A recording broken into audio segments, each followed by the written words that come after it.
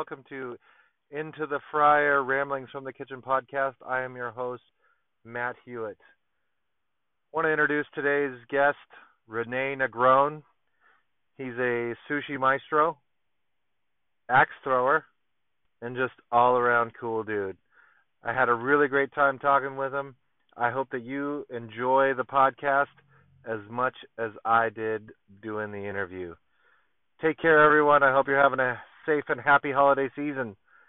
And here we are, Rene Negron. Peace.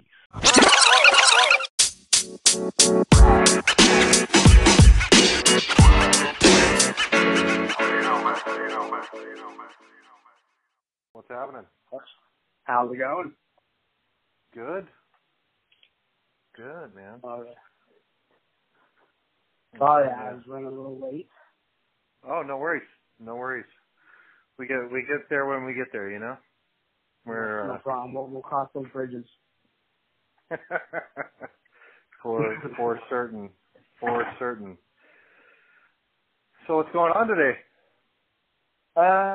Not much. I actually just got back from I was doing a little Christmas shopping and ended up picking up some stuff for myself as well. So beautiful. The traffic crazy, so that's what how my day's going so far. It's that time of year, that's for sure. Absolutely. Well, you ready to do this thing? Let's make it happen. Hopefully I'm gonna make all right. Visuals. Well, everyone, you'll be interesting because everyone's story is interesting. So we're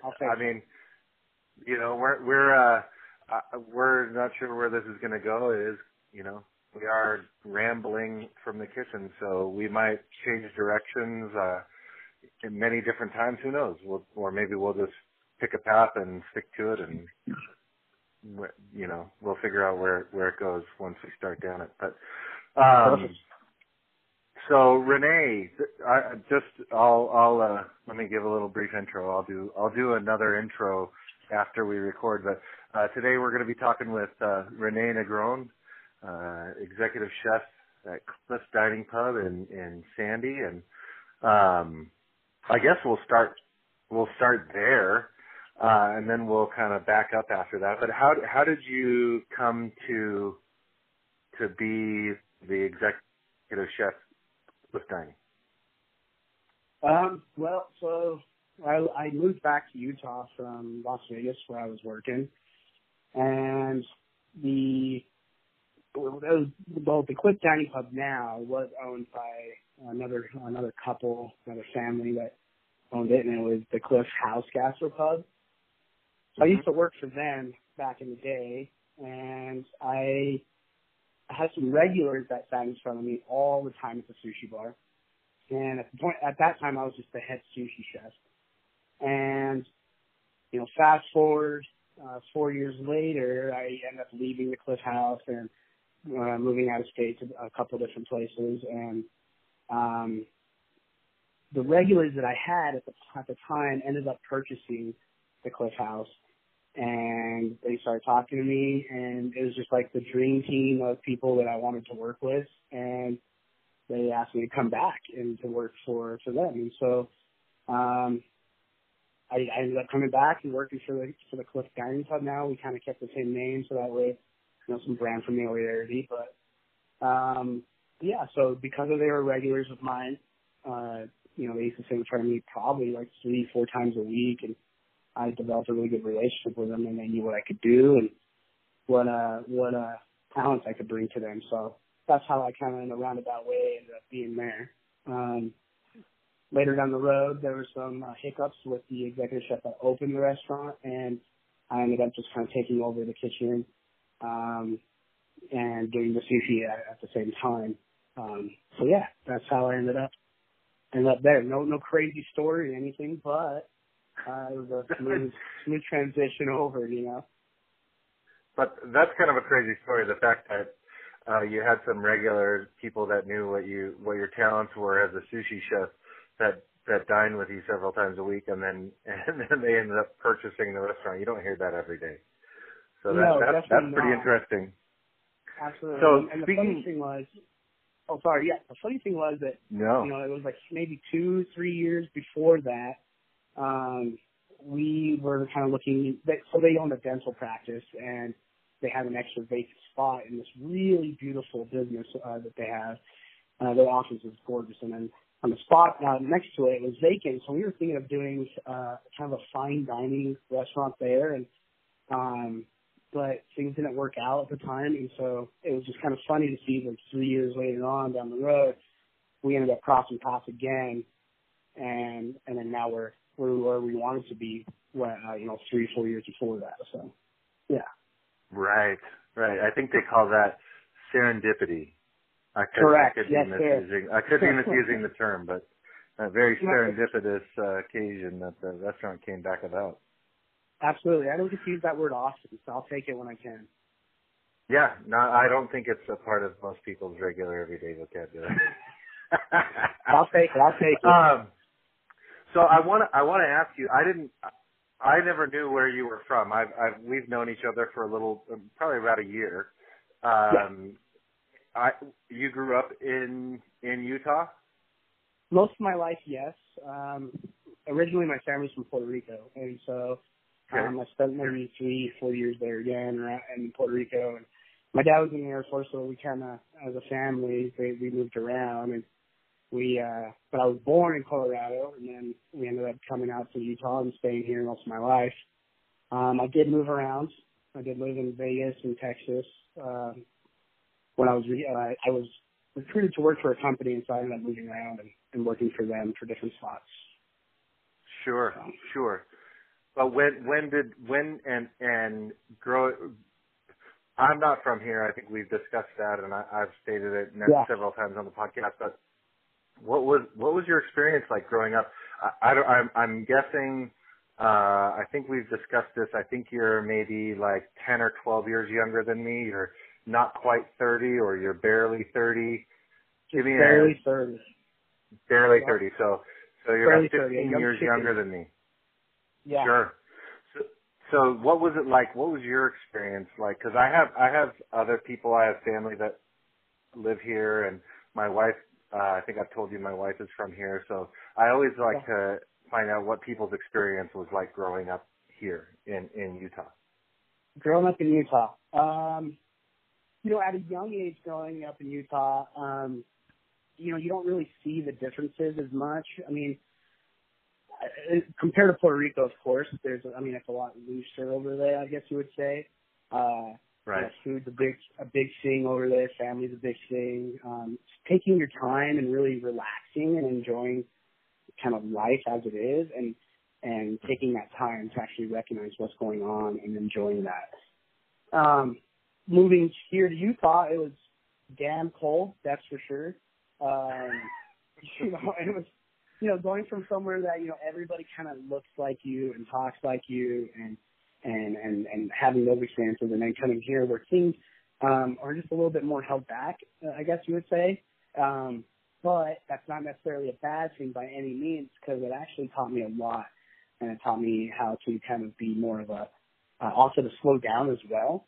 You know, and I know that sounds kind of weird saying, you know, hey, well, Puerto Rico, you know, you enjoy your life too, but it's always very fast-paced as well. But here, you know, you kind of slow down and really appreciate what it is. And but yeah, growing up here was interesting, learning how to kind of be, you know, I don't know how to explain it. It's just a little different culture, I guess. You know, it's a culture shock, I guess, as you would say. And so say however you want. You still in. You can. Hey, by the way, you can swear and do anything you want. This is our time, and I own this fucking content. So cuss away if you like. Oh, but thank you. Yeah, I mean, talk's fucking boring. I get off work and I'm hungry, and all there is to eat is fast food restaurants and some half-assed diners. You know, whereas, you know, I would use Texas or Vegas as an example, and you get off work and there's so much to do. There's so much more food to do, you know, eat, and the culture is just totally different, you know. And I just wish Utah would kind of loosen up. I do see it growing. I do see it kind of changing, especially culinary-wise. Sure. I do see it growing, absolutely. So yeah, to say, I guess, it was a culture shock because of how uptight kind of everybody is, but at the same time, there's an odd, strange beauty about it too. And it's a safe place to live. What can you say, And you get all 4 seasons. That's for damn sure. So. Yeah. I was, I would consider myself, I'm definitely a transplant, and I grew up on the outside looking in for sure. And I knew kind of, what you see in the news or hear about, LDS culture and all this kind of stuff. And then come, I have some of my relatives that grew up here, and they're full on LDS, and great, I love them to death. It's just different when you're not indoctrinated to the ways of the church. Being someone coming from the outside, culture shock.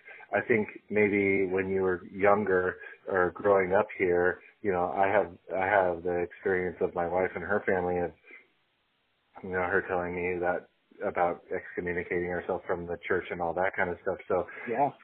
I totally get the culture shock aspect of it, although as an adult, I think it's easier to adapt because you have more freedom of choice to, but I've seen just in the 5 years that I've been here, almost 6 years that I've been here now, but, just even in that short amount of time, a lot of progress and change and things happening and the diverse, if you can dig around enough, there's a pretty diverse culture and communities here, which is kind of cool, but I wish they would open up their, let go of the reins, so to speak, on certain things. Absolutely, yes.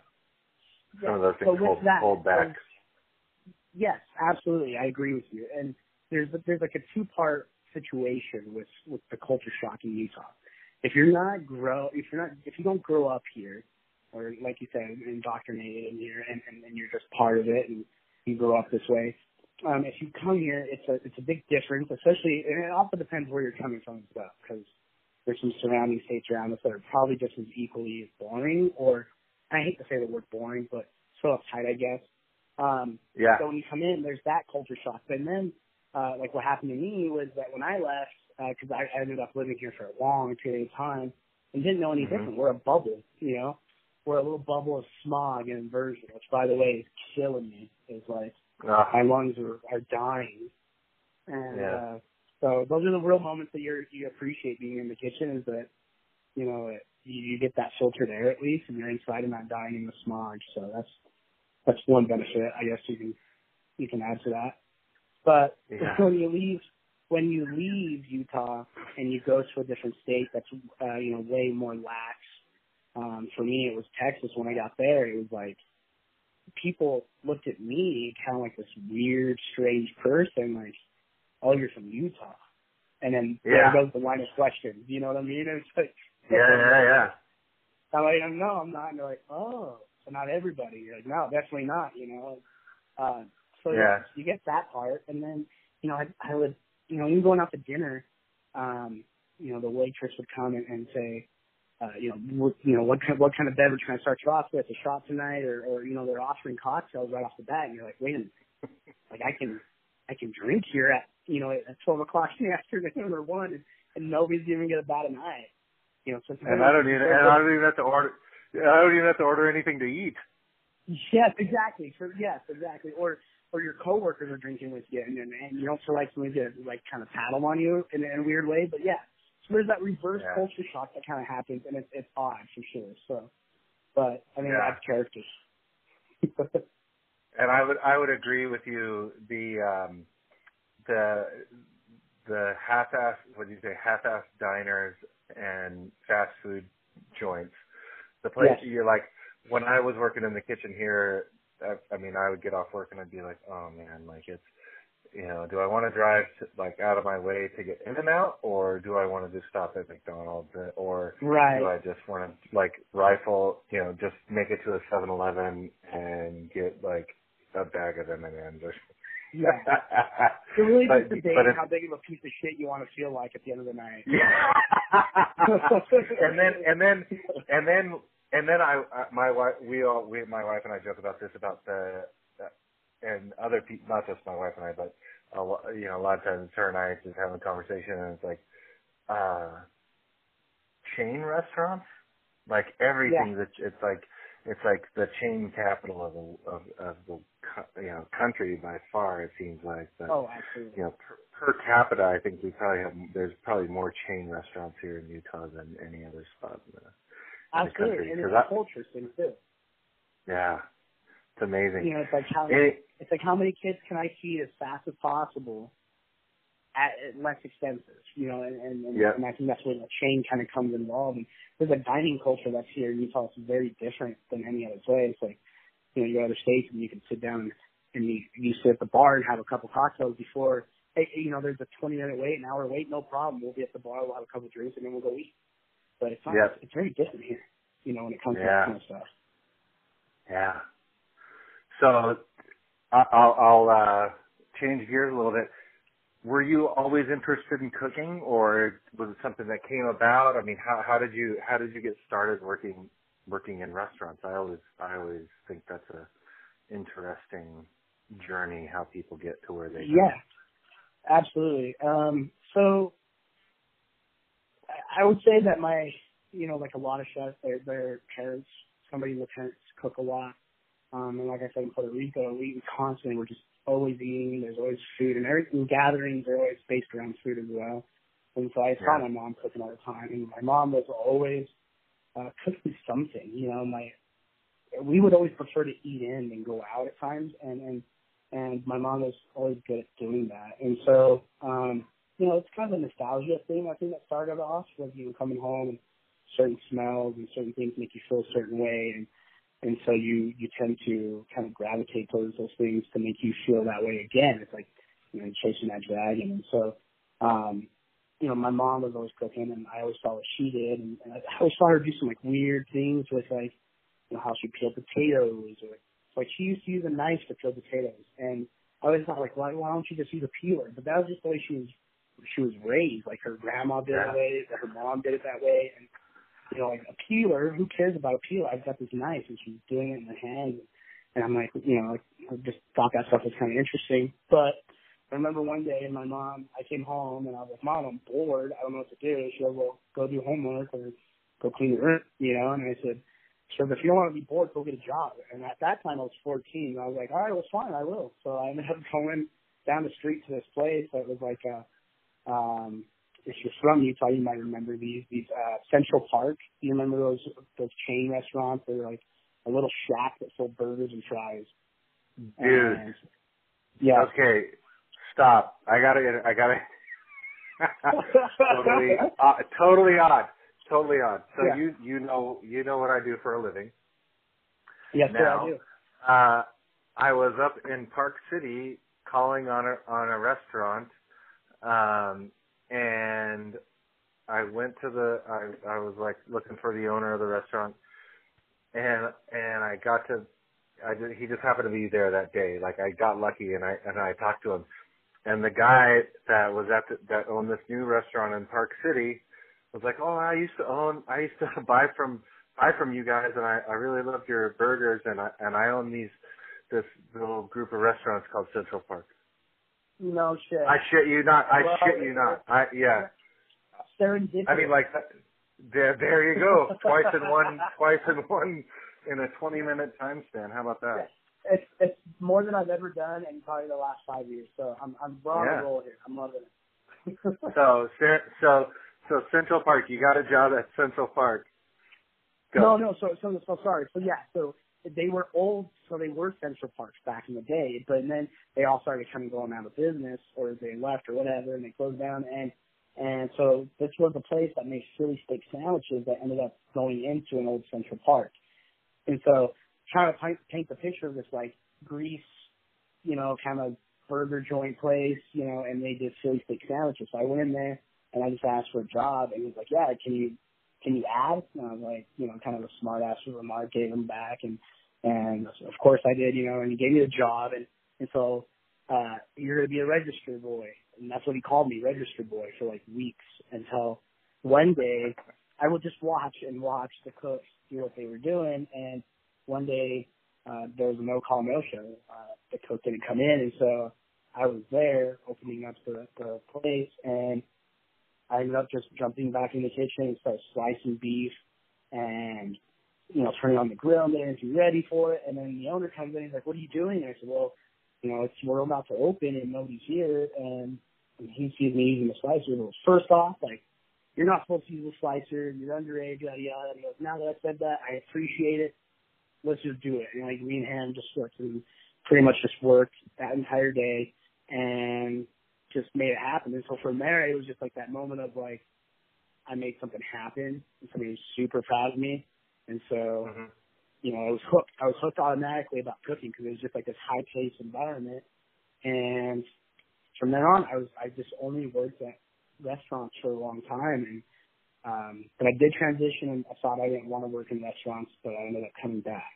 So yeah, that's how I started. I worked at a Philly steak place. And then after that, I worked at like some diners, Coca-Cola inspired vintage diner, and, was a dishwasher there, and they ended up moving me forward and doing pizzas and stuff. And so, yeah, and then from there, I picked up an internship, doing sushi and fell in love. And here I am 10 years later, 12 years later, and, still doing it, still going at it.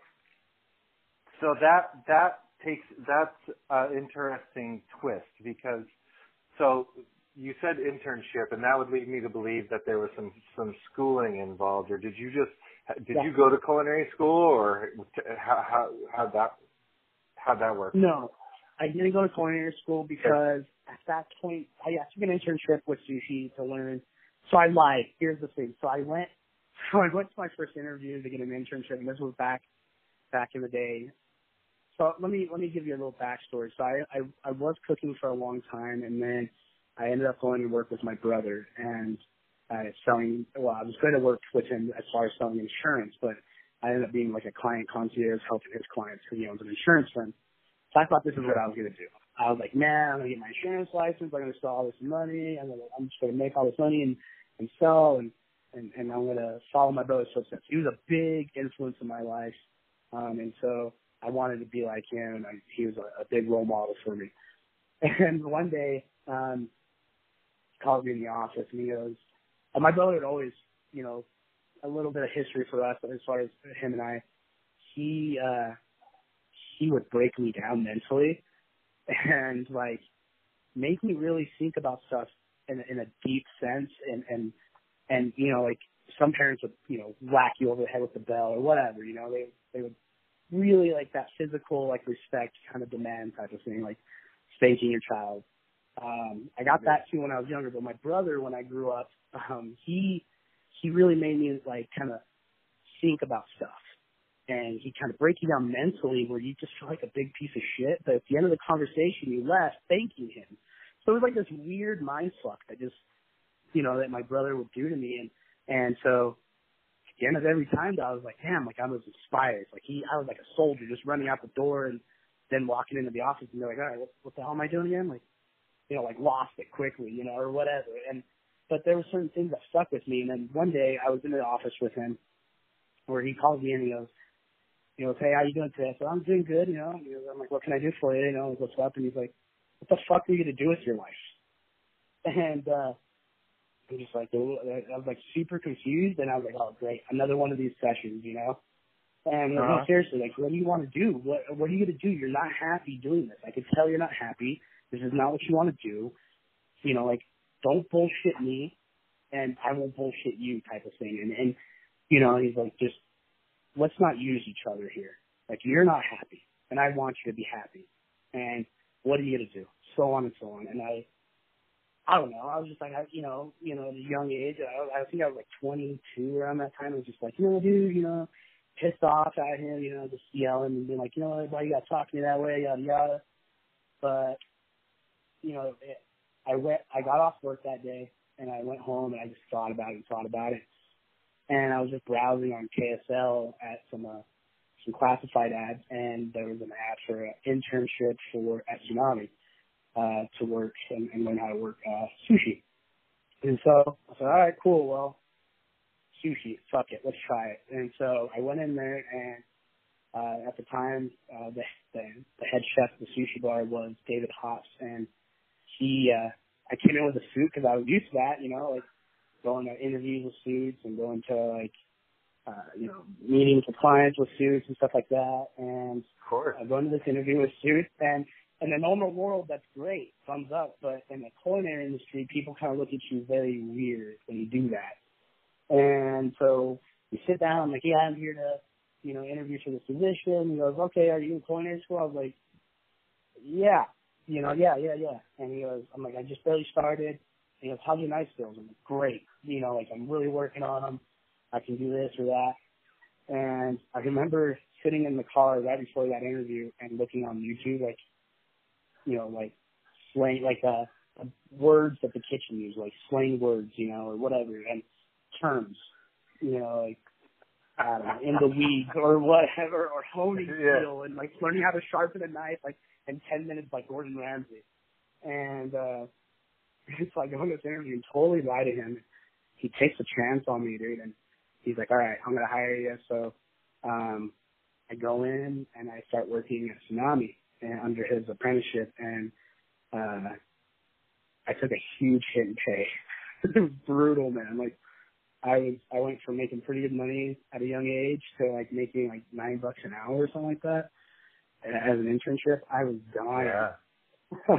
But there's certain moments that hit me that first day or within that first week that reignited that passion that I used to have, and it made me stick to it from that day on. But yeah, so that's where so I went through some schooling and internships with him. He moved on to bigger and better things. He ended up moving to California and working at Seitan, which is a Michelin star restaurant, and he's worked with VSN and just learned from some great, amazing chefs, and I was lucky to learn from him and then from some other people as well that influenced me a big time and kind of, like I said, ignited that spark back into me. So that is awesome. That is awesome. I want to go back to a little bit of the conversation between you and your brother, and I have a couple of questions. So how obviously your brother's older than you. Yeah. How many years older? Oh shit! I hope he doesn't hear this. I want to say 10 we want him to hear. 12 years. We want him to hear. Yeah, 10 or I think it's 10 or 12 years older. Yeah, I think he just barely turned 40. So yes, 10 years older than me. Yeah, sorry. Okay. It's okay. You don't have to be. You didn't say anything wrong. You just told the truth. Yeah. So this is one totally. I mean, our stories. They're all. I mean, I say this every time I interview a chef. It's like the stories that we have, amongst the group. I'm starting to build a bigger repertoire of people that I've spoken to, and we all have so many different things within our stories. You're gonna trip out. So, my brother. I have an older brother. Are you how many brothers and sisters do you have? Or how many siblings? I'm the youngest, and I have a sister. So, yeah, my brother, my sister, and then I. I'm the baby. Yeah, 10. I'm the baby. I'm the baby of the family. My sister is 8 years older than me. My brother is 10 and a half years older than me. Love it, dude. Love it. Isn't that exactly? It's just like a trip. But he was almost. And when my last 2 years of high school, I lived with him. I didn't live with any of my parents, and so he was more. He was right outside in high school. Same way. Yeah, I mean he was. It was different because he was partying and then trying to tell me not to party or do stuff. But at the same time, there was the fatherly figure aspect to the relationship where it wasn't just sibling. As we've gotten older, it's become more just sibling relationship. But they're definitely, being younger, there was that kind of fatherly aspect to the relationship, which is you don't encounter that all the time. No. So that is a trip. So and then I was just talking to a chef last week, and she talked about how she lied her way into getting a job and then lied her way to getting better jobs and all that. And it just reminded me of how you got started because this gal was she ended up working for some pretty high profile chefs, but she was talking about how she got into their kitchen originally, and I think her friend went to interview, and then she was like waiting, and they're like, "Oh, are you here to interview for this position?" And she was like, "Yep." He had no intention of doing it, and then they ended up hiring her, I think, instead of her friend, if I recall the story correctly. Yeah. So about 22, you took an internship as a sushi chef, and then how have you parlayed that into?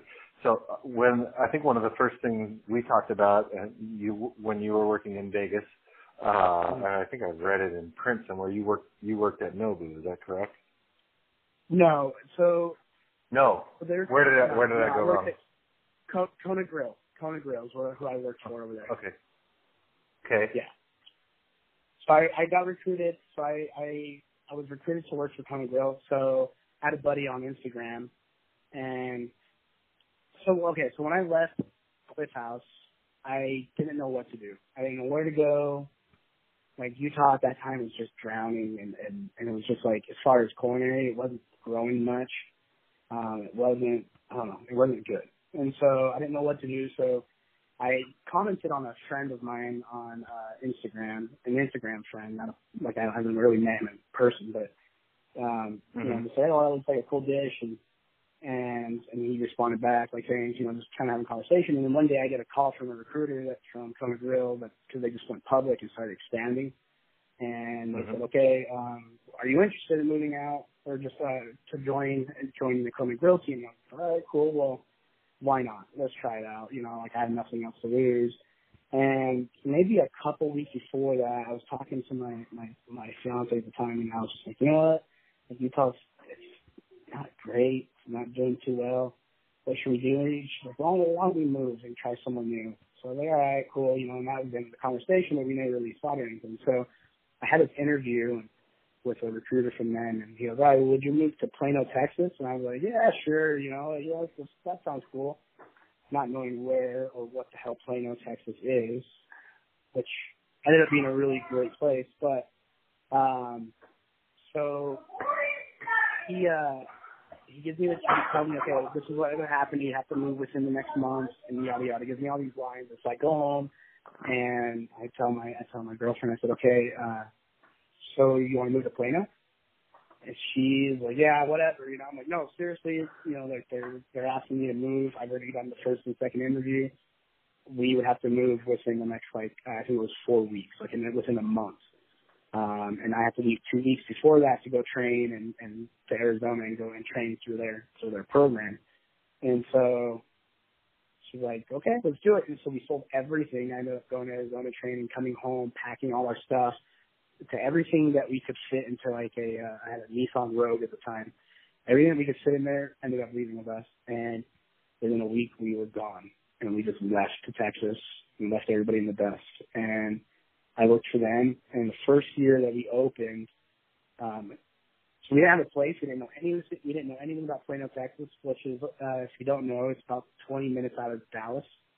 And so, so then we get there. I think what I know about Plano is Friday Night Lights. Yes, absolutely. Which back in the day, Plano used to be like a super messed out town, like super bad in drugs and like crime everywhere. And now, it's homes to like super millionaires and like doctors and lawyers and athletes and stuff. And it's like polo clubs everywhere, and it's crazy. It's like it became this super fancy place that used to be a big scum town, I guess. That's what the history is. Wow. But yes, Friday Night Lights, absolutely. So we get there and we have to open this restaurant, and I don't know, the process of this, and within 2 days. So I have to find an apartment, I have to unpack, and we barely make it happen. And literally, that morning when we opened, I was there for probably like 2 days, and I left my girlfriend at the apartment, and she just had to kind of like learn and find out how Texas is, like gain senses. And here I am, like gone for like a week because I have to just slave away at opening this restaurant and make it happen. And so that was the moment in my life where I was just like, holy shit, like this is real, like, yeah, it's not just me. I brought somebody with me now. It's like, it's a big step. So yeah, we opened that restaurant. We ended up doing like $10 million the first year with no advertising, no marketing or anything. This restaurant was crazy busy. But yeah, so then I ended up kind of just traveling around and opening restaurants for them. Oh wow. That is insane. That is insane how, what a story. And that takes a lot of courage too to just, to pick up, where you've been living and then just boom, go to somewhere completely unknown and foreign. It's like, yeah, man. I'm semi-familiar with that. Yeah, and it goes back to that reverse culture shock. We go to Texas and we're like these little Mormon kids, like don't know what the hell we're getting ourselves into, it's a whole other lifestyle out there. When you're in Texas, you definitely know you're in Texas. They make it known. Right. Man, that's how it was for me coming here to Utah. Oh yeah, I bet. So where did I get confused along the line with the other restaurant? Cause yes. So I worked for catering. Tell me how. I didn't actually work in the restaurant for them, but it was more catering events. So I did some parties at like the Hard Rock Cafe for, like release parties, stuff like that. So I did a bunch of caterings for them, and so I happened to work with some people that worked with them, and so it was kind of like being privately contracted through them. So sure. I think, yeah, I know there were some people that like did some reviews on us on Instagram and sent some pictures out. And when I was talking to her about everything, I think she might have misunderstood what I was saying and said, she posted it, and I was like, damn, do I say something and make her feel bad, or do I just let it be, or, how do I break it to her if she posted something I think correct? But like, yeah, so it's just been, it's been an interesting. Yeah, no harm, no foul. No harm, no foul. Yeah. No one's gonna be the wiser, and no one's gonna come after you for it. I don't think any harm was done. But I've worked with them as far as doing private catering events for like in their big suites and stuff like that, but not hand in hand with him personally or anything of that sort. Sure. And then how long were you in Texas? So I was in Texas for about a year and a half. So I was there for about a year and a half, and then I ended up asking for a transfer to the Vegas Strip because they were opening a location out in Vegas. And so I was like, I'd like to get home or get closer to home.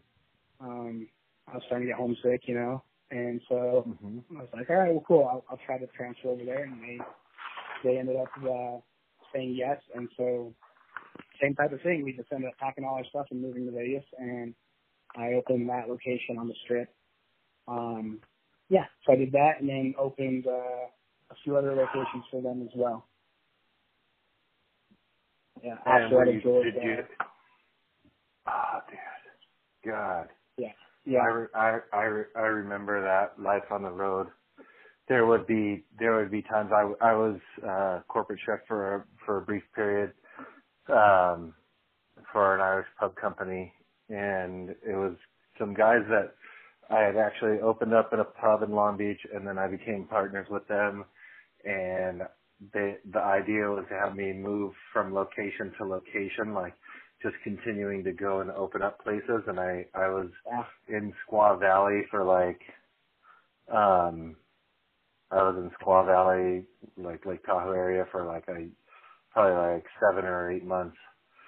And I was like, okay, so what's the plan after this? And they're like, oh, we think you're going to go to, it was either like Lake Las Vegas or Arizona. And I'm like, yep, nope, not doing it. Not doing it. They're like, what? And I'm like, you mean that don't come home? And they're like, no, your home's going to be like on the road. I mean, and don't get, the guys, I am still very good friends with these guys today, but at that point, I was like, oh, this fucking blows. I'm out of here, man. Like, and I just, but then I went back to a few years later. They had grown the company to a number of restaurants that was too big of an operation for 4 people to handle. And they're like, dude, we could really use someone like you. So I traveled around from like station to station. At least, I could do like 6 to 8 weeks at a time, or, depending on what was happening with the opening of a place or whatever. But yeah, living out of a suitcase, in hotels that's a tough life, man. That's a tough life. Oh yeah. It's brutal. And at first it's fun. It's cool to go and travel and sleep in hotels and get per diems and all that fun stuff. And then after a while, it just loses its luster and dealing with security. And look, I'm Puerto Rican, but I look, Muslim because I have a beard and I have the look. And so that's never fun to go to the airport for me, ever. Even to this day? Dude, to this day, I randomly get checked every time. It's not to get off political. It just sucks, dude. It's just, and it doesn't help. The beard doesn't help, and my crazy ass eyes don't help, and so, yeah, I get stopped every time. So that was good. So are you saying then that it's not random? I mean, yeah, sure it is. to put, we have someone clicking in the background right now. I think we have. There's 4 people. Now there's 5 people that actually listen to this podcast, and one of them happens to be a high-ranking official with the TSA. So we'll hear it. Tell him to. Yeah, he can. What do you have a message? You have a message. You can tell him directly. Stop checking me randomly, please. It's getting tired. He's saying it's not random. Yeah. No, I didn't say that. I said it's not. It's the worst. I have to give like an extra time, like an extra hour or 2 every time I go to the airport without fail. Oh, that's it's funny in a sad way, and that sucks, man. Like it's funny maybe that I should it's stop sad. switching. Stop acting all fidgety in line and stuff and shaky around them, and they'll probably stop too. That'd probably help.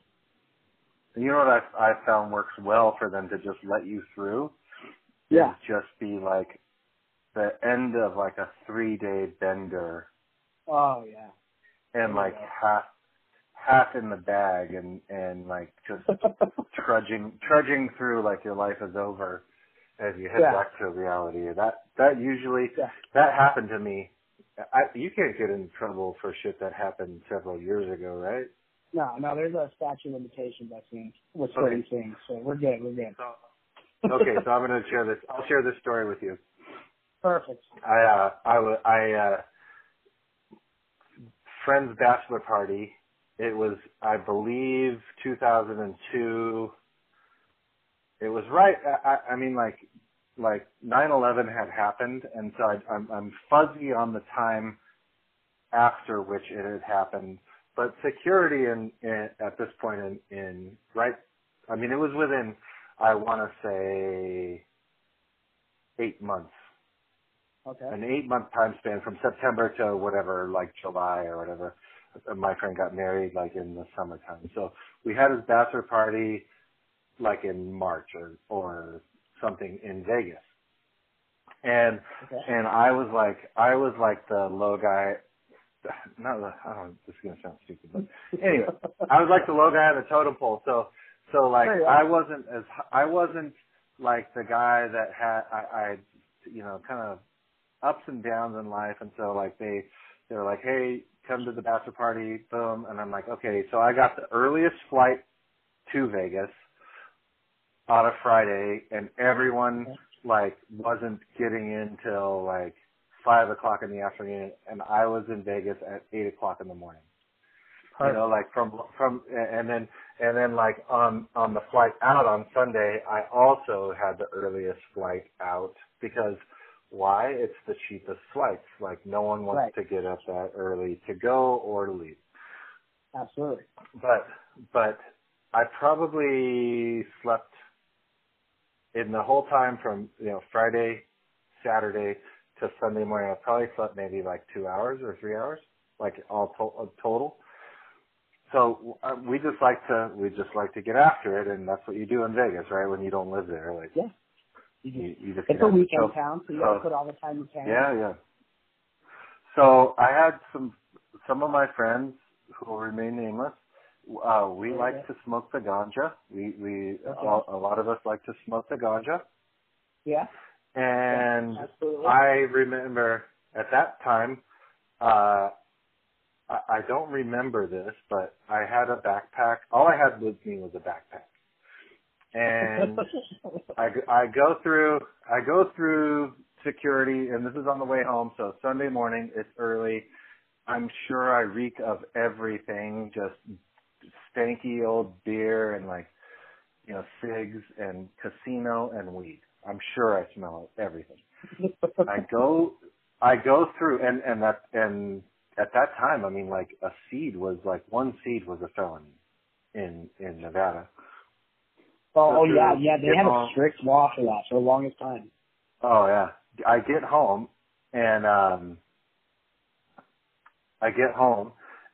like a couple of days after I get home, I like go through my backpack and I'm like, I pull out this pack of cigarettes that I'm like, this is weird.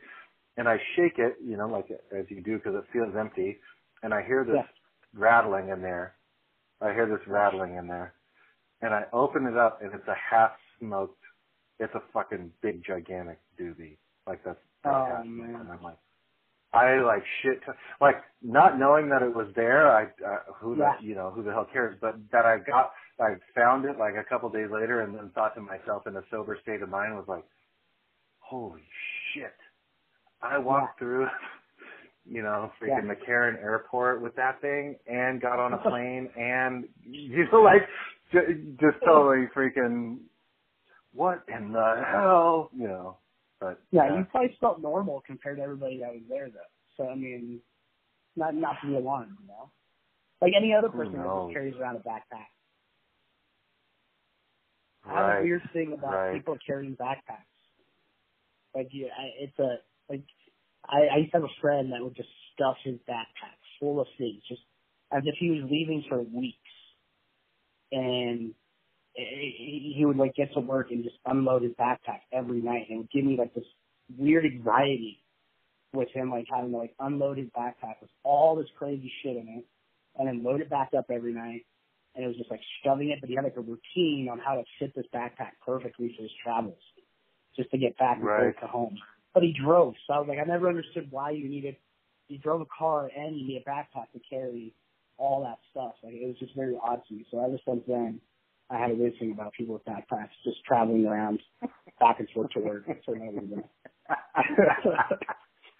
I mean, sometimes you just need to bail, man. It's some weird OCD shit. The shit that happens, you know, like when I see puddles at work, when I see puddles on the floor, like it gives me like the heebie-jeebies to see puddles on the floor. I don't like it.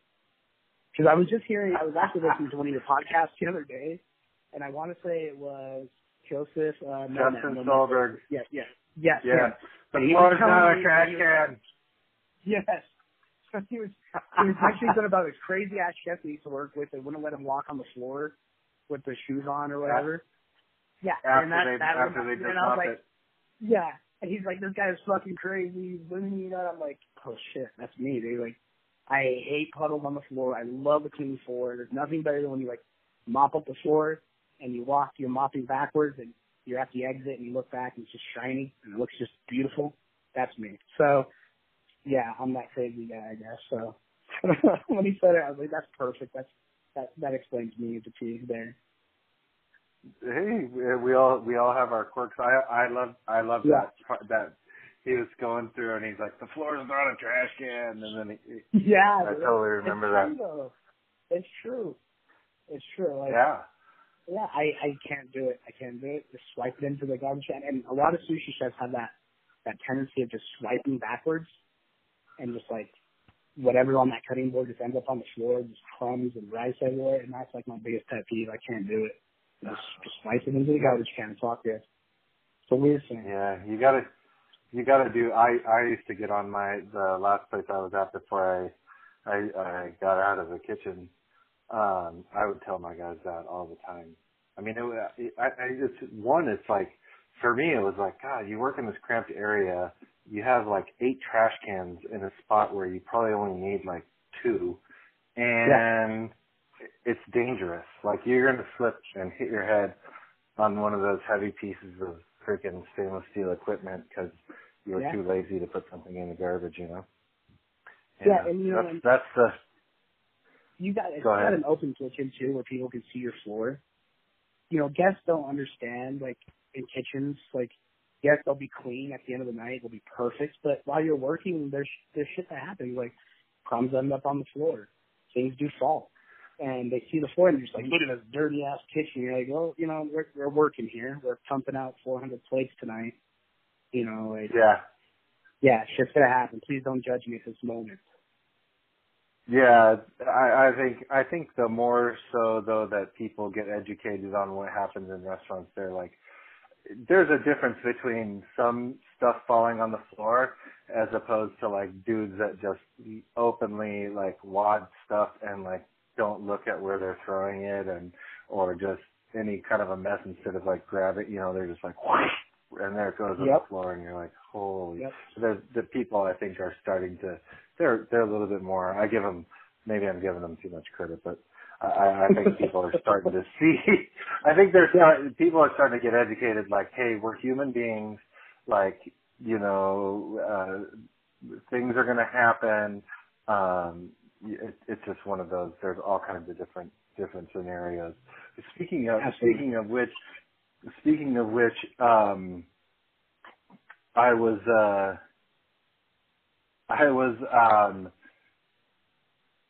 there was a recall for ground beef recently. Yes. Yeah. I mean, and there's a nationwide supplier. You know, I mean, this was in the news. I'm not talking, but there's a nationwide supplier, JBS. They ended up recalling. It was like 12.5 million pounds of beef. Yeah. Yeah. So it's funny that I was talking to a friend of mine and his father-in-law, both of whom are in the industry, and my wife, who was also in the industry for a long time. We were talking last night over dinner, and I said, that sounds like a lot, right? And they're like, 12.5 million pounds. I mean, that's a lot. Yeah. And I'm like, okay, here's the staggering part. That 12.5 million pounds is less than 0.01% of beef that's consumed in the U.S. on a yearly basis. Isn't that crazy? You know, like I was on Twitter and I was hold on one second. If I lose you, I will call you back. Where were we? Beef Twitter. Oh, beef. So yeah, I was like on Twitter and on LinkedIn, and like people are so freaked out, and it's really interesting because like people are like, there were 4 or 6 incidents last year involving, you know, foodborne illness outbreaks of salmonella and whatever and this and that, and this year there have been 17. Yeah, the great thinking of my I'm like, holy shit. Like, people that don't work in food, you're like 17. How many millions of meals are prepared in our country on a daily basis? And there was only 17 recalls. go to another country. They won't even recall it. Like I'm like holy shit. They're probably eating the beef that we recalled at this point. Yeah, no kidding. I mean, like it's just so bizarre. Like the mentality of what happens in this of non-food people that are getting served by food people, but they have no concept of actually what we as chefs and restaurateurs and people in the food industry do on a daily basis to make sure that they absolutely are trying to get the most safe food possible that you could ever get. Absolutely. So I got 3 things on that subject. One, wasn't it like a weird month as far as recalls go? There was the romaine, there was beef, there was a certain local provider too that gave us a personal call that was like, they just called us randomly and just say, hey, like, you know, this is happening and we gotta take everything that you have back. And, you know, it was like, within like a 2-week period, there was like a shitload of recalls, which honestly was more than I'm ever used to, because like that 17 is not a big number if you look at it, you know, in the big picture. But like, I felt like there was a ton within, like, I think Costco had one that was like on vegetables, like frozen vegetables and stuff. And yeah, it was just bizarre to me. So that was odd. But the amount of beef that was, it's a crazy amount of beef. For one, all that was sacrificed for nothing. They didn't eat any, none of that beef was eaten. All those animals gone for no reason. That's like a very sad way to look at it. But I'm a pessimist, so that's okay. That's what I got out of that topic. And then number 2, I can't pull the trigger on Twitter. What's the deal with Twitter? I can't do it. I haven't done it yet. I want to. I'm like looking at it from the outside in. I'm like, damn, you know, it looks fun, but I don't get it and I don't know it. And it's like, do I really want to keep up with another social media thing? So I'm hoping maybe you can give me some direction as far as Twitter goes. Yeah. It's interesting. It depends on who you can pick the people that you follow. You know, it's similar to Instagram, but like a lot of the time there's a little bit more. I mean, kind of up to the minute stuff that's happening. Like, you know, and for me, like I have a few authors that I follow, like, and then there's a few entrepreneurs that I follow, but a lot of it is you know, I follow chefs and restaurants and different things, and I try to just keep up with like what's going on in the industry. So I think as far as like stuff that's currently happening, Twitter seems to be, for good, you know, for better or for worse, I'm not quite sure, but it seems to be where the most current stuff is going on, and that's why I use it. You know, it helps me to, like, when I'm done with this, when we're done talking tonight, I'll probably go and hang out with my kids, and then when everyone goes to bed, I'll start doing some editing, and then I can get it out pretty quickly and easily to that platform. And you know, it's just a way to, you know, I don't know if you use LinkedIn at all, but like LinkedIn is like business and you know, it's business and like entrepreneurs, and then Twitter like has all different kinds of genres but you can kind of, you know, you can maneuver through and kind of just tailor it to what you want to see, and that makes it kind of interesting. But so it's like the breaking news of social media. Yeah, but I mean, like, it could be breaking like every 2 seconds, which could be good and bad. Like, you know, so depending on who you follow, like the authors that I follow, it's like they'll chime in a couple times a day, and like because I follow them on a regular basis, the algorithm will send their posts kind of more into my feed, and helps me. Like, there's some inspirational stuff that I get from them, and I'm like, okay, great. You know, one of the big guys that I follow right now is Gary Vaynerchuk. Okay. Who's like I mean, he's all over the place, multi-millionaire, probably a billionaire. I don't know. He's like invested in like Uber and Twitter, and he may have invested in Facebook and all that. But like, dude's like, you know, he's taught just some of the stuff that I get from him. I'm like, oh, sweet, I can do that, or oh, that's a great idea, and then like try it out later, and you never know. The other thing was funny that you bring up the recall, and Yeah. they didn't recall the beef until like a month or two after. Ouch. Right. Like But, I mean, that's just the process. like everything that Yeah. like everything that happened, like when we had to go through for who I work for, we do our own independent testing, and we knew that none of the beef came to our plant.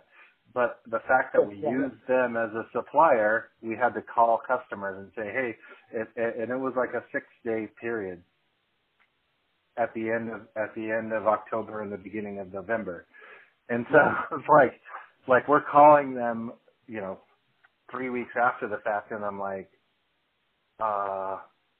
I'm guessing because you've ordered 17. Like I had to call some customers, and I'm like, okay, I spoke to you over the weekend. Here's the deal. It didn't come through our plant. We know, it was like, here's what happened. I said, but because they're one of our suppliers, I have to call you. I know you've placed 17 orders since then, so there's no way that you're going to have the product. Yeah. Yeah, it's already on and cycle through. Yeah. But and so the animals didn't die in vain, which is good. And no one I don't think there was any reports of illness from it. I don't think there was any reports of illness from that. So, but then there was the freaking romaine lettuce one, and my brother works in the produce industry, and he was like we were talking about the beef, and then like a day later was like the next day, I think he was like, dude, what in the hell? Like we were just talking about this yesterday. So it's a trip. It's funny that you bring that up because when I was in high school, I took this class, it was like creative writing or whatever. And, I made the story about this guy that was born with like a rare DNA or blood type, and he ended up working at a meat factory or like a slaughterhouse or something, and he ends up accidentally cutting a piece of his finger off, or like a whole finger, and it gets grinded into the meat somehow, and it gets sent out, and people start eating it, and they turn into cannibals, and like they want the taste of like human again, so they turn into like these crazy zombies. And my teacher gave me an F because she said it wasn't creative enough, and I thought it was the greatest story ever as far as going and giving it to my teacher, and she didn't like it. So I know that's a little far out there as far as as far as what could happen, but that kind of reminds me of recalls. Who knows what the recall's for and when it's actually going to cycle through and when you're going to eat it.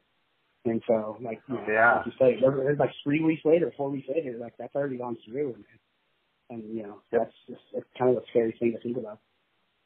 Yeah, you bring up your story, and I thought of two things. I thought of freaking Walking Dead. I mean, like, yes.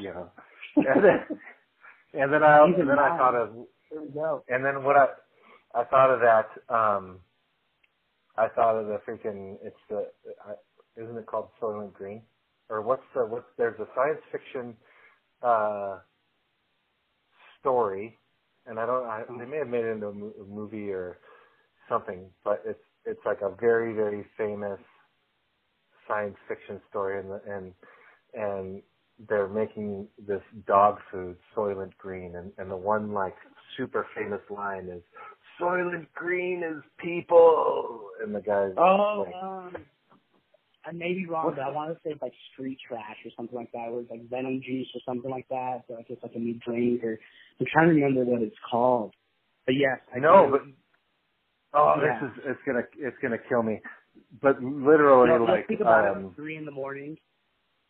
No, we're gonna. You'll wake up from a dead sleep, and then it's like, it's such and such, science mystery theater or whatever it is.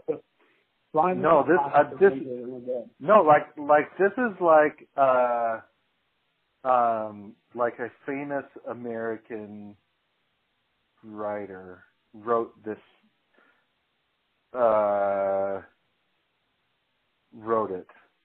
Oh, Soylent Green was the freaking movie that came out in 1973. It had Charlton Heston. I mean, like, I'm looking it up right now. But it had Charlton Heston. I mean, come on, man. Like, the guy was a spokesperson for the NRA. I'm a non-hunter, by the way. Anybody listening? I don't use guns. So, anyway, what's I had one more part on that whole thing about education. As far as our customers and whatnot, and general public, but I think we are. I think there is I think there is a lot of education going on as far as what's happening in the kitchen and what restaurant industry does towards and educating our customers, I guess, or the public. But I don't feel like that's going the same way as far as what we are teaching our future cooks or future restaurant people what the industry is really like. And I feel like a lot of these culinary schools and that kind of stuff aren't really teaching what the restaurant business is really like. And then it becomes a very harsh reality for them.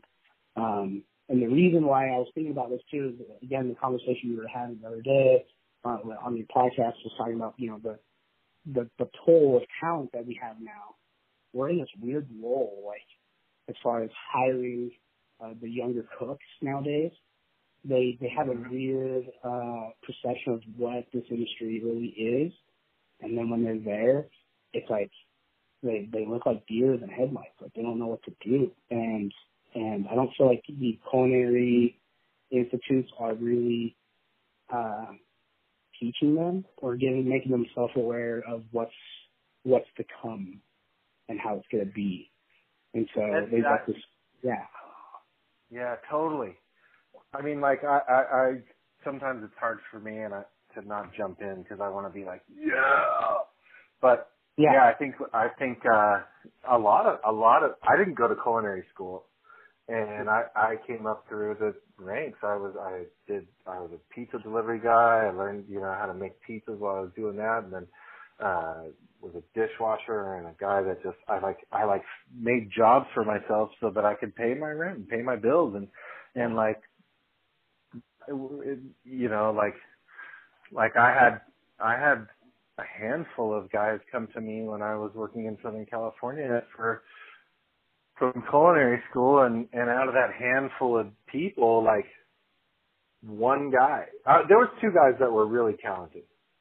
I'll rephrase that. Out of about 8 to 10 or whatever, there was like one dude that was like, the two guys that were really talented. But out of those two guys, the one guy, like, and God bless him, the other guy, he's a freaking badass in his own right. He's like a fucking helicopter mechanic and like pilot and all this shit. So he's a total badass. But he would do the thing where he'd be like, he like had the culinary school mentality where he would like he would work on he wanted to be a pastry chef, and he would work on a special before he fucking did his mise en place, before he got like all the, like I had a couple of times where I ran out of fucking creme brulee in my restaurant at like 7 o'clock on a Friday, and I'm like, dude, I can't have that happen. Like it has to be in the reverse. Like, if we run out of your special dessert and you made 10 of them, awesome. Yeah. We'll make a new one tomorrow. But if I run out of creme brulee, we're fucked. Like, that doesn't work like that. Like, it, but then this other guy, he's gone on to he's a partner in a restaurant in Texas. The restaurant's a national chain called Capital Grill, but it's a really high-end steakhouse, and he's freaking awesome. Both guys were friends coming out of culinary school, and two guys that I had as interns that I hired both of them, and the other guy ended up taking a career to he went to freaking Coast Guard, and then he lives in Arizona now. But I mean, like, both guys super talented. Out of a group of however many people over the course of the years, maybe 10, that like actually belonged in kitchens and knew what it was about, and then the rest of the people just had, I mean, like, sorry, culinary school students, but most of you have your head so far buried up your ass. Yeah. It's unbelievable what your delusions are coming out of that institution. It's hopefully we fix it, because You know, we'll always need people to cook. Yes, you will. And I think within the next maybe X amount of years, we'll start seeing the people that have grit, the few of this generation that still have that grit. I think they'll kind of shine through, and those are the ones that are going to continue on. But it's going to take a while. Because, I mean, we all know how it is right now. It's impossible to find good cooks right now, or just help in general. And, eventually those ones that stick around and actually learn and realize what this industry is, and if they're passion driven or if it's ended up not being for them, they're going to come through, and we'll have those people. But it's kind of rough right now. It's crazy. Yeah, hopefully it's generational. I mean, like, my wife and I go back and forth. She's she's like 7 years younger than me, and and like, I would say that I don't know if I wouldn't I know how to categorize her generation or my generation if we're in the same generation. But it's one of those things where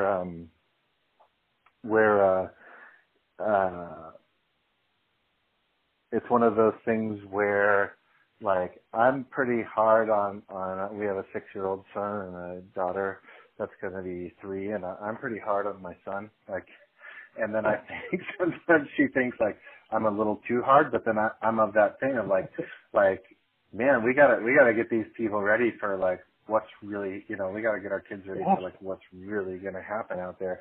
Yeah. And it brings me to something interesting, and I'll tell you, we're at an hour and 12 minutes. So if we can go a little bit further, cool. If not, we'll pick up another time. You let me know. I'm good.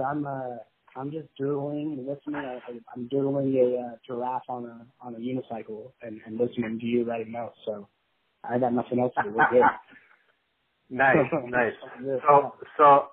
So I'm currently, I do a lot of Audible, and I'm listening to this book right now. It's called okay. I'll have to tell you what it's called in just a moment. Let me hold on one second. Audible is a great thing though. It's awesome because, I try to listen. I try to do at least 1 hour of listening to somebody talk.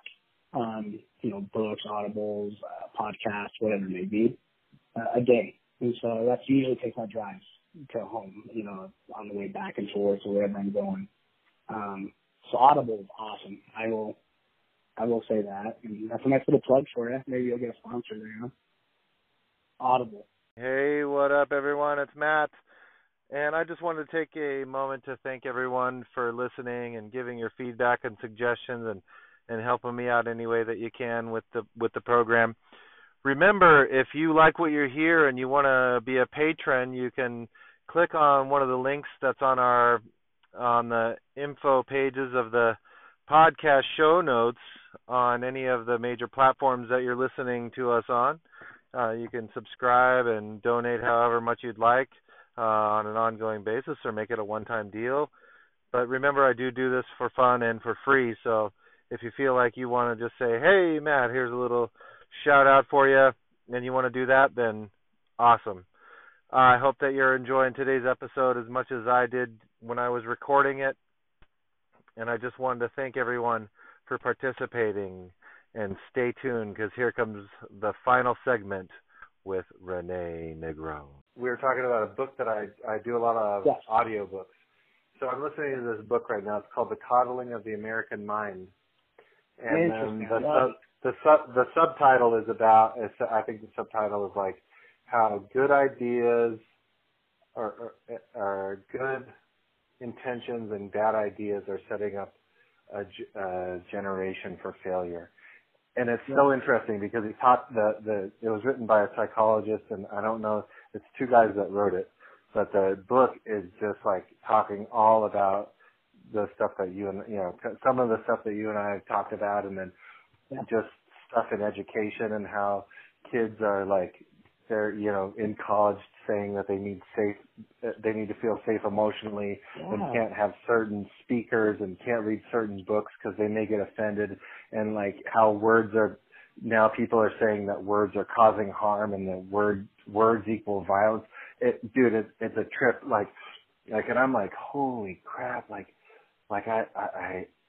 if I felt that way when I was a kid, I would have died a long time ago. Like my family growing up, I mean, like we weren't we had all kinds of characters in my family, and like swearing was an everyday part of life, and like people's opinions were shared on a daily basis, and you know, no one gave a shit what you felt. No one really cared, like what the kids felt.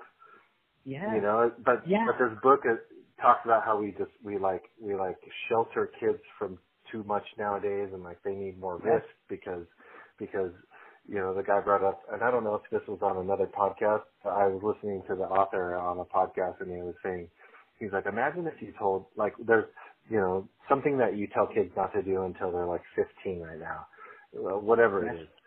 You know, he's like, so we have these kids that we don't prepare for, and then at 15 we start trying to prepare them in 3 years to go out into the real world or to college or to do these things. He goes, imagine if you told a kid you can't read until you're 15.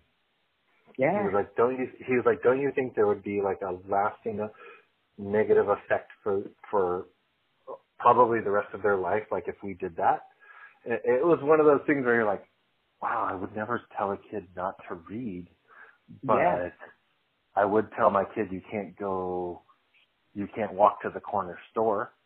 You know, like it's one of those things where he's like, people are getting arrested for letting their kids walk to the freaking market. Like, what the hell is it? It just was interesting. Totally interesting. I get passionate about that subject a lot because I do feel like it's Generation Marshmallow. It's the generation of participation trophies.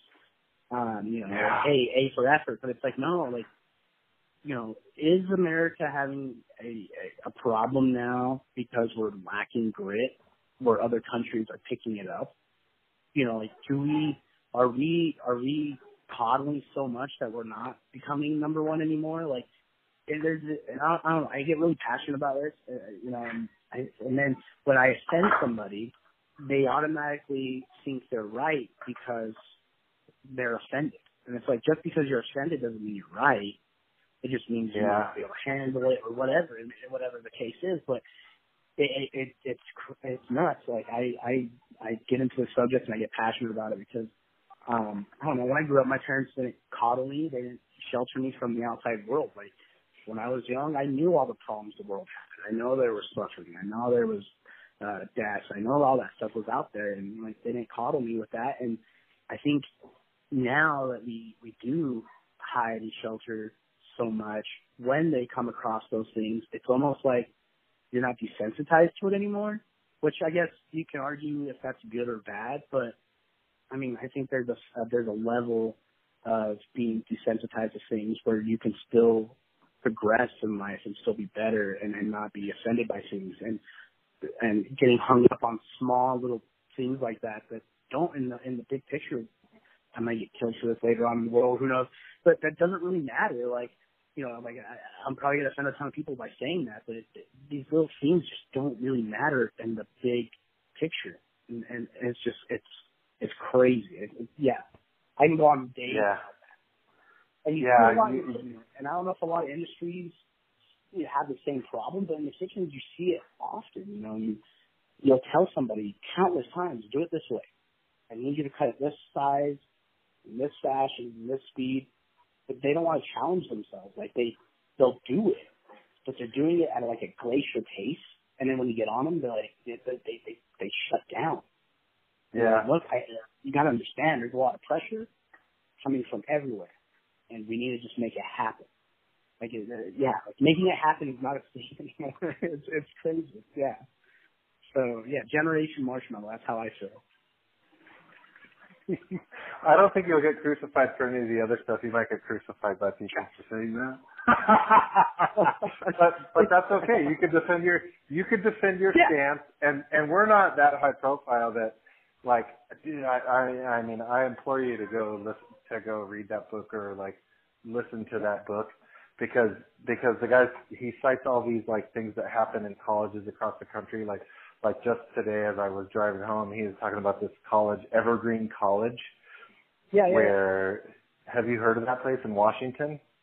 Yes, I've And heard. it's like a totally progressive college, and just the thing that happened there a few years back was like, holy crap, like just amazing, like where the students, the president of the university ended up saying like, oh yeah, the students did exactly what we taught them to do, and I'm listening to it going,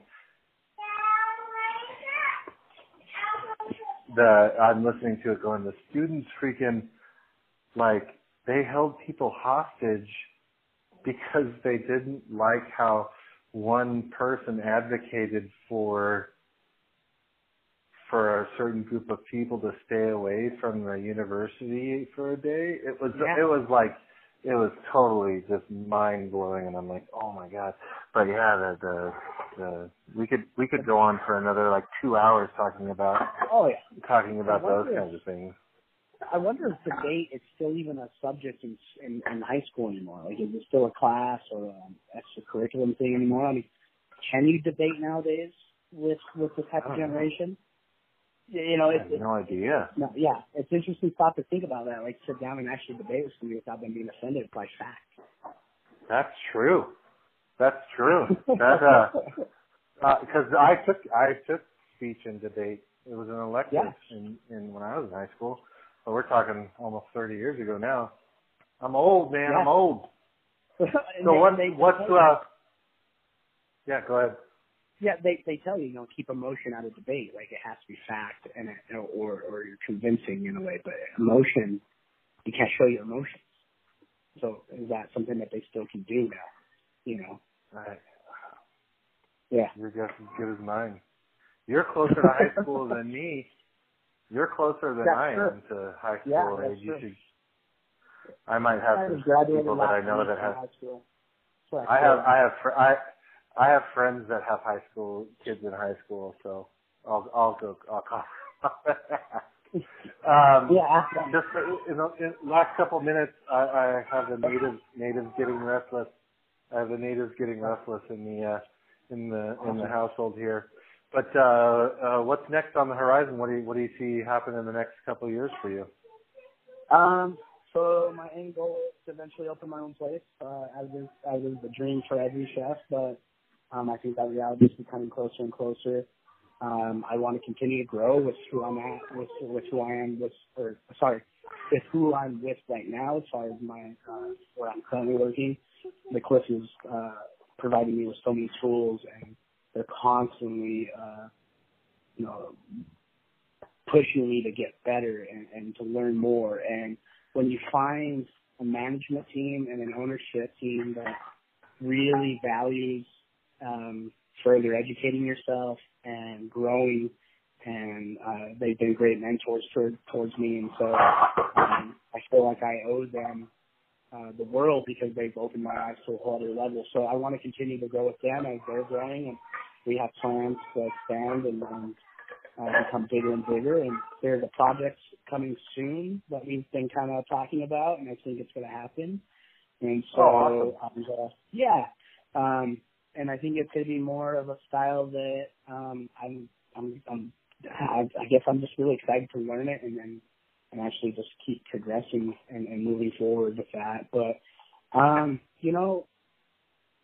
every day is an interesting dilemma, I guess. And you can work every single day and just get beat up. Like, and the restaurant industry is very notorious for this, but you'll get in your car at the other night, you're just like, what the hell am I doing? Why am I doing this? My body hurts, my mind is just going crazy. I go to work and my wife's already at work, and I get home and she's sleeping and I don't get to see her, and you almost feel like a stranger in your own world. But then you get this it just takes one person to really appreciate what you're doing, or to acknowledge what your plan is, or who you are, and you know what you're doing as far as the big picture of everything. They're in the ride with you, and they appreciate what you do, and that makes it worth everything. So, you know, every day that answer switches and changes, you know, constantly. It's always flourishing, because there's days where I'm just like, I'm done with this, and then there's days where I'm in love with it again. It's a crazy mistress, you know. So, Yeah. but at the end of the day, this is all I know, and this is what I do, and I just want to continue moving forward. And but big picture, and at the end of the day, I'm just going to keep growing with them and moving forward. We just, you know, we're getting recognized really well, and we're constantly learning. I keep going forward, you know, and then just keep throwing axes, man. That's my new thing, so that's what I do. Right, man. Throwing axes. I'm gonna go with you sometime. You're gonna take me to the axe throwing place, and then we're gonna come back and talk about throwing axes. Oh man, I'm telling you, I did it one time, and ever since then, I literally go 3 times a week. It's my new thing. So you gotta get like a Saturday or a Sunday off, and then give me like a couple weeks notice, and I'm intrigued. I was telling you last time I saw you, I don't know how it became a thing, but it's totally a thing. So I'd be down to the new bowling. Watch out. They're going to have funky, crappy diners with cigarette, you know, with freaking Flo and Alice, with Mel freaking saying Kiss My Girth in the back, and then, or are you talking more like a Jupiter Bowl, like high-end? Hey, there's a market for both. Okay, fair enough. Fair enough. There you go. Well, hey, Renee, I wanna thank you for. I know we kind of were missing each other there for a bit, but I want to thank you for taking some time out on your day off, especially on a Monday afternoon, to do this with me. It means a lot to me, man. I appreciate it. Hey, no problem. I appreciate you having me on. It was awesome just to shoot the shit and just talk about whatever. So I appreciate it. Yeah, that's what we do, man. We just ramble. We ramble. There you go. Well, I'll be talking to you soon. Take care, bud. All right, man. All right, take care. Bye.